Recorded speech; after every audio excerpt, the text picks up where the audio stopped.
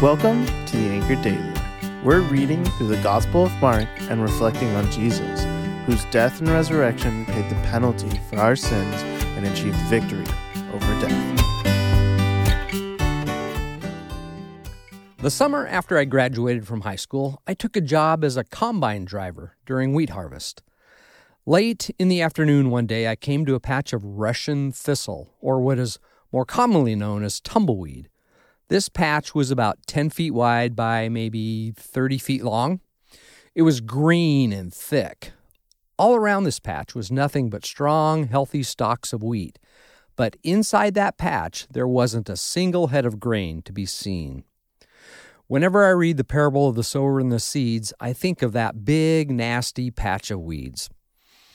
Hello, I'm Kent Ladendorf, and today's podcast will focus on Mark 4, verses 1 through 20, the parable of the sower and the seeds.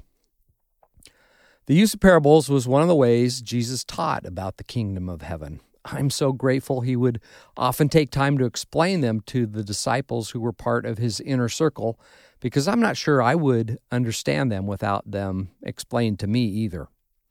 This particular parable has three main elements: the sower, the seed, and the soil.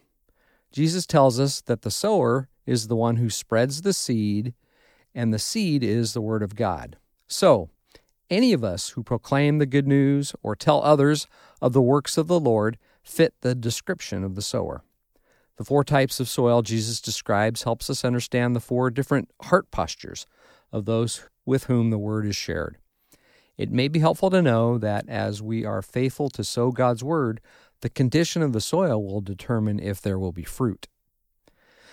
The first type of soil Jesus mentions is the soil along the road.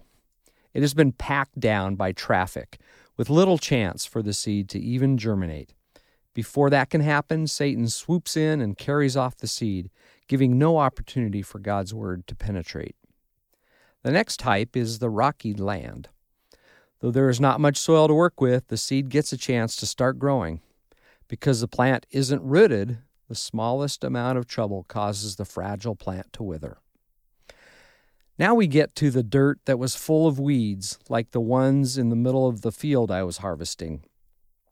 I imagine that when the wheat first germinated and began to grow strong and healthy, at the same time the Russian thistle was springing up, they were competing for moisture and nutrients, but the weeds were too powerful and overcame the grain.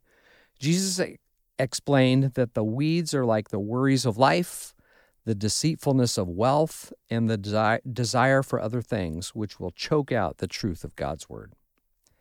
The final kind of soil is what Jesus calls the good soil, because it will accept the seed, establish healthy roots, grow strong, and produce a fruit for harvest.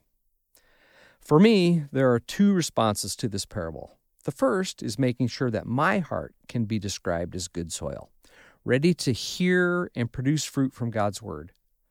And the second is to pray specifically for those in my life with whom I share the gospel or the truths found in Scripture, that their hearts will be conditioned soil, able to hear and receive all that the Word of the Lord has for them. Why don't you pray with me? Heavenly Father, we know that your Word is living and active and can produce fruit in the lives of those who hear and accept it. Help me to ensure my heart is the good soil type.